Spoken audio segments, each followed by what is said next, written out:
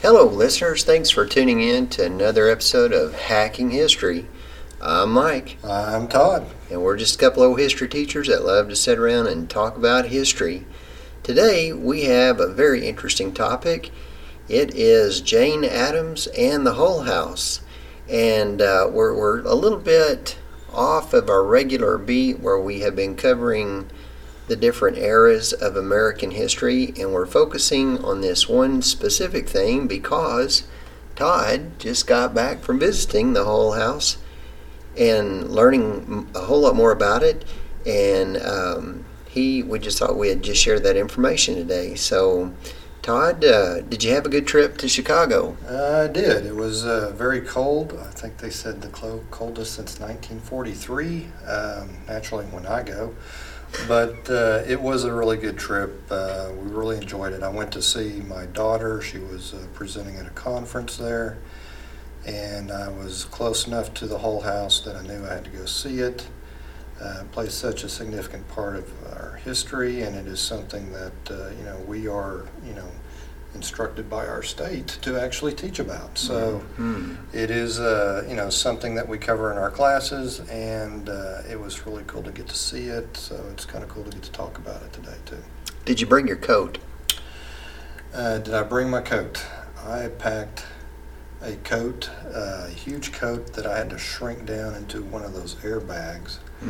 And then I brought another jacket, and I thought, I won't use that big one unless I need it. I had that big one out very quickly. I was using it very quickly, and was grateful that I had it. I hear the windy city of Chicago can be, in the wintertime, brutal. Did you experience a lot of wind? Yes, we did. We talk about the windy city, and those in the know, and I like to quiz them as do they know why it's called the Windy City, and it's really about the politicians and everything that they say. But there is a definite wind coming off that lake. I think one day the temperature was 0 with a wind chill of a negative 14. Whew. And actually it was sunny. If you were out on one side of the building and you didn't feel the wind, it wasn't too bad. But you come around one of those corners and you feel that wind, and it bites. It definitely has a bite to it. I bet. But I bet you were just so excited about going and visiting the Hull House and learning about Jane Addams that you probably didn't even think about how cold it was, right? Oh, no, my body felt it. I know. I know how cold it was. Well, Todd, just tell us about it. I tell you, when you came back and you had emailed me some pictures, I was very impressed with the pictures and thought it was really interesting. So I'm just going to turn it over to you, and hopefully I can interject something that would help and be interesting. Okay. Well, I'm going to kind of blend it with some history I dug up on it. And we're talking about the Hull House, and we're talking about Jane Addams, and what are we talking about when we say settlement houses? And typically these were places that were trying to help the immigrants who were coming in, the working class poor. This is a place for to be fed or to get an education. A lot of these are during this period, and we were talking earlier about the Salvation Army and the YMCA, the development of some of these places, and they were they were religious, they were Christian. This one was actually secular. And Jane Addams is a founder of this one in Chicago. So a little background on it. The Hull House itself was a mansion that was built by a real estate magnate named Charles Hull. It was around 1856, but in this part of town, which was down on Halsted Street, by about 1889, that part of the neighborhood had gone, considerably south as far as regards to having a mansion in that area, and he wasn't really using it. He ended up granting it to a niece, Helen Culver, who in turn leased it to Jane Addams on a 25-year rent-free lease. We'll kind of get into the future history of it a little bit later, but from there she takes it and she comes in it with a mission of helping the working class and the poor, and this is a great place to do it because it's right in the neighborhood. She had described in one book, the 3 R's, And for her, the 3 R's were residence, research, and reform. These were efforts to try to help those in need. She herself is a very remarkable woman. It's pretty interesting to go through the house itself. We had access to 2 stories. It looked like a 3-story house, and the condition of it now, they've made it back into what it looked like in its early craftsman style at the beginning of the 19th century or 20th century. Over time, it had become up to 13 buildings, spread all across almost like a little campus of buildings. And by the 1960s, the University of Illinois, I believe it's the University of Illinois in Chicago, but I think then they're calling the University of Illinois Circle Campus. They take down all of the buildings except for 2, and this is one of them. And then using photographs from the early part of the 20th century, they bring it back to its original glory, because as you can imagine, a settlement house or something like this is meant to satisfy or help the needs of those in need. So the house changed, I'm sure, over time to meet those needs, but they brought it back to its original glory, or at least by the 1905-ish kind of time frame of it. So Todd, so just to kind of maybe clarify a little bit, so we're talking 1889, and that would have been the Gilded Age from one of our previous podcasts, but the conditions in Chicago, from what I understand, were just really, really rough. I think Chicago was described as being incredibly overcrowded, muddy. A lot of the streets weren't even paved yet. The immigrants were coming in from all parts of Europe, but especially from eastern and southern areas of Russia, like Russia and other countries like that, Italy and so forth. And so you have just a huge, enormous amount of people coming in by the day. So we're talking about lack of sanitation, lack of clean drinking water, shortages of places to live. Even though it was a booming time of industry in America, there were still a whole lot more people than jobs at the time. Absolutely. So, we've talked about the Gilded Age before and the huge urbanization of people moving into the cities not being able to handle the growth. And if you get online and Google some Gilded Age photos of city streets, I know there's a good one the kids I show, and they really kind of take to it, is a bunch of little kids playing around a dead horse laying in the middle of the street. And pictures of 12, 13, 15 people living in a very small, confined space, lack of running water, diseases spreading out. These were not ideal conditions, and this is a kind of a refuge or opportunity in the middle of that to, have a safe place to come, or have a place for these children to come and possibly get an education, or, learn some English, or, something. And these were needed by several groups, ethnic-wise, and then we're not talking just about Chicago. There were other cities, New York, for an example, that were also experiencing this and this rapid growth. And you got the industrialization we've talked about as well, where the factory work and the long hours, the pay, sometimes it requires the whole family to work just to make ends meet. This is the big environment picture around here where this house is coming into play. Yeah. So Jane Addams, you have to admire this woman, because she was raised from a very affluent family. Her father was John Huey Adams, and he was a state senator for 21 years. He was an officer for the Union Army during the Civil War, and even a friend of Abraham Lincoln. So from what I understand, she was the salutatorian from Rockford Female Seminary in Illinois, and that was back in the day and time where women had the choice, very few choices by the way, but the choice of, are you going to be a career woman, or are you going to go and get married and have a family and that sort of thing. and she chose to be a career woman. So that kind of tells me a little bit about her personality. She was driven, she was intelligent, but she also, I think, was very ambitious about how she could change America.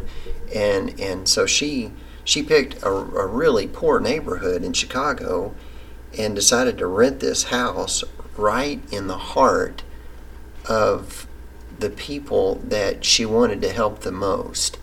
And to me, that just says so much about her. You know, we have a lot of wealthy people that are very giving and very helpful, but and they don't mind signing the check. But it's another thing to jump right down in the middle of the action, especially in this type of situation where there's a tremendous amount of poverty and a lot of need. And she just decided to build the settlement house right in the middle of it, and she wasn't scared of that at all. She just rolled her sleeves up and just got busy. Absolutely. And, you know, to think of the time, you know, this is very much a male-dominated time. Women didn't have a lot of career options anyway. And, you know, it's, to me, very admirable to see some of the ladies during this period that just, you know, went to town. I mean, they were beasts. And when you look at her resume, she was a beast in everything she accomplished. I printed out something just to kind of go over it, and you know, you want to feel little in your life and what you've done. You know, read some of the things that Jane Addams has done in her life. You know, she founded the Settlement House. She started a federation of settlements in Chicago. She became a garbage inspector for the 19th Ward. Became vice president of National Women's Trade Union League. Served on the Chicago Board of Education. Helped, you know, in the founding of the NAACP. First woman elected to President of the National Conference of Charities and Corrections. Mediator in the Chicago Garment Workers Strike. First VP of the National Association of Women's Suffrage. You know, that was another big thing they were pushing, and that was a big push for her as well, as getting the women's right to vote, and you know, which we will see in 1919. Head of the Federation Settlement and Neighborhood Centers, seconded Theodore Roosevelt's nomination for president at the U.S. Progressive Party Convention. I know you'll like that because that's one of your favorites right there, Theodore. Yes, old Teddy. Old Teddy. Spoke at the 7th Congress of International Alliance of Women's Suffrage and Equal Citizenship in Budapest, Hungary. Helped organize Women's Peace Party. Presided over the International Congress of Women at The Hague. Founded Women's International League for Peace and Freedom. Helped found the ACLU, American Civil Liberties Union.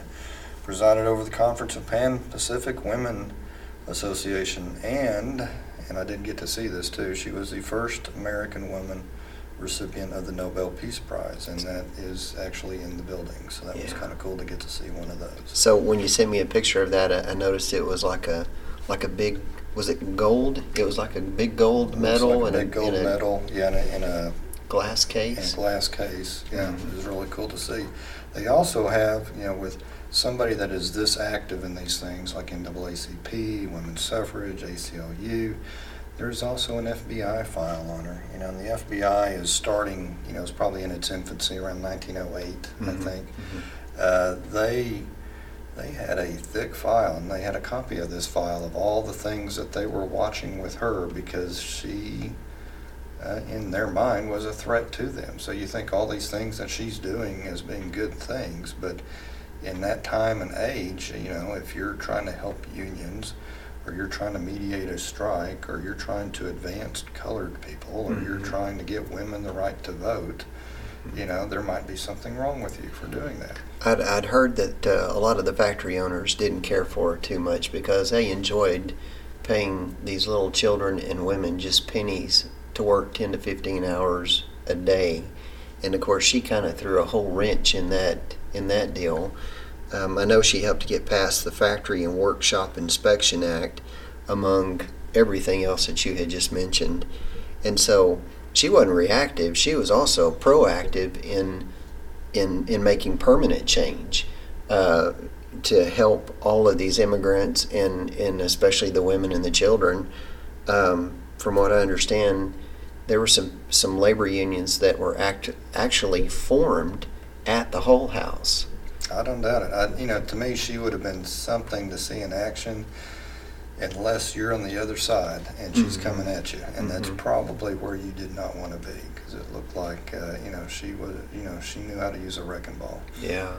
She was so outspoken about peace. She was pretty passive when World War I broke out. She believed in universal peace, and she never would let up from that belief. And I think that's what drew a lot of interest from the FBI too. The anti-war or peace, approach to it. And as we've taught this, we at the time, we had a very isolationist mentality, and even Wilson's, second bid for election was he kept us out of war. So there's some irony in that it was okay in that respect, but once we're committed, everybody needs to be on the same page, and if you're not, you may be a threat. Yes. Yep. Well, I didn't mention Teddy Roosevelt also won a Nobel Peace Prize. Did I mention that before? No. Yeah, he did too. Just to throw that out there. I don't want to take away from Jane Addams, but I couldn't help but not mention that. But Mr. Big Stick got a Nobel Peace Prize. Yeah, he sure did. Speak softly and carry a big stick. Yeah. But I bet you Jane Addams kind of had the same theory too, a little bit.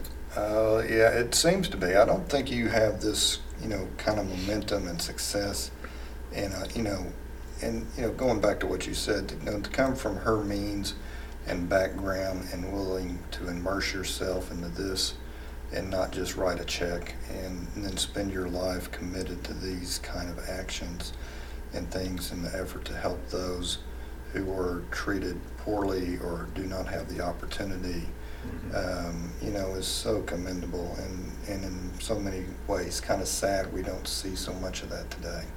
Yes, absolutely, I agree.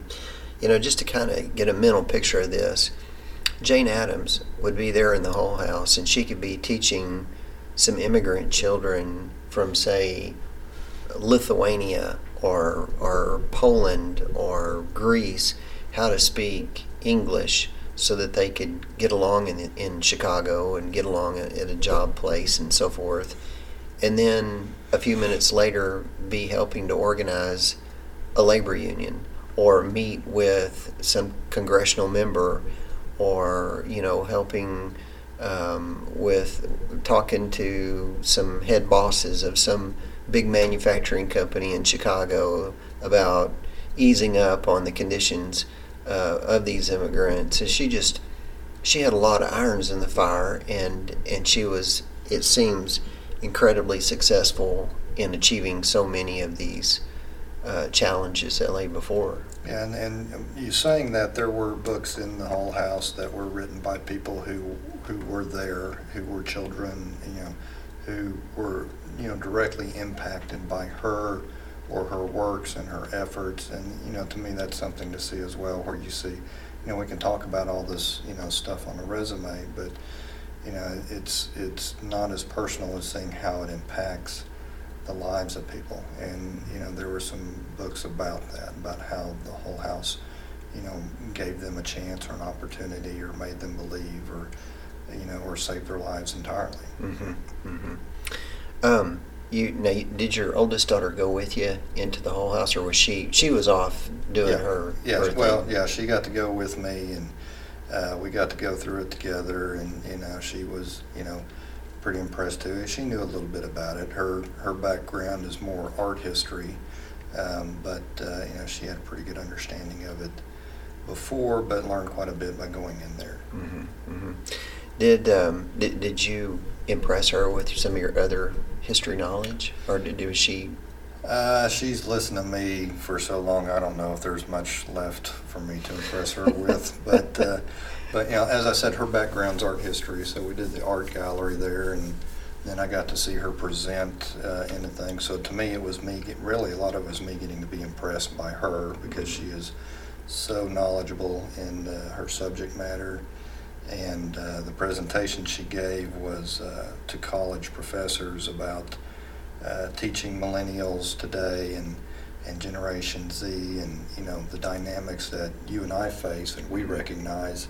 It still exists as they get out of our age bracket and move into the college one. Those professors have the same struggles, because it's a different, learning process for this generation or generations. And she taught it to a full packed room. They were standing room only. And she did an awesome job with that too. So it was really cool to I bet that was a proud moment to see that. Well, listeners, Todd's whole family are teachers. They have 2 daughters, and Todd's wife is a teacher here at the high school, Spanish teacher. And so when you go home, I bet you hear a little bit about school and teaching and all that good stuff. Yeah, so I'm a late comer to it. I've worked in the telecommunications industry for 23 years, and then finally got to dust off my certificate and start teaching the last few years. Mm-hmm. But no, for as long as I've been married to a teacher, and I've been married to a teacher for over 30 years, mm-hmm. I've heard about teaching constantly and what's going on, and I've had to be a shoulder for quite a while. So, now, we teach in the same building, so she can't tell me a whole lot I don't already know. So mm-hmm. actually, if anything, I hear less. Oh, that's because she can't tell me a whole lot, mm-hmm.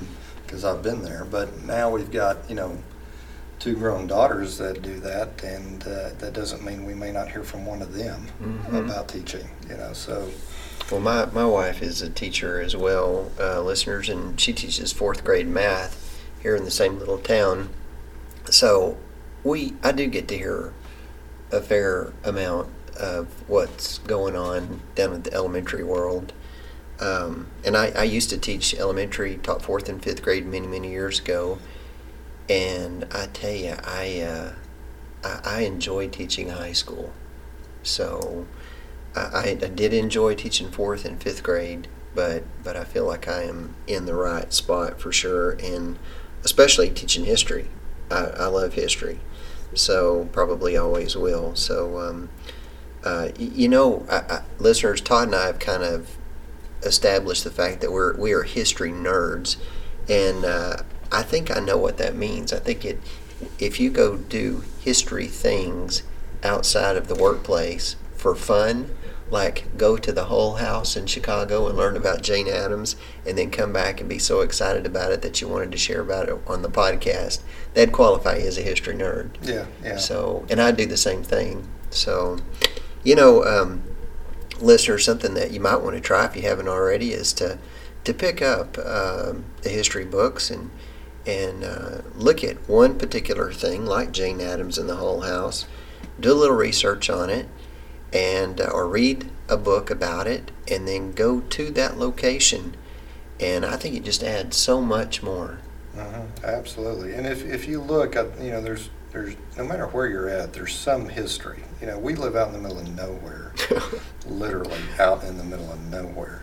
Yet there are some significant things that have happened, very close to us, from mm-hmm. early Spanish explorers who've crossed paths not, 50 miles from here in the 1500s, to early, tribal settlements. There's history around you, even if you're out in the middle of nowhere. So, just try to look around and see, and go experience some of it. Yeah, absolutely. It doesn't take long to find something that's really interesting. Well, got anything else, Todd? No, I think we've probably winded out our listeners pretty well here, I think. Okay. Well, listeners, we want to encourage you to check out Jane Addams and the Hull House to dig deeper into it, and we sure do appreciate you listening in, and we'll see you next time. Take care.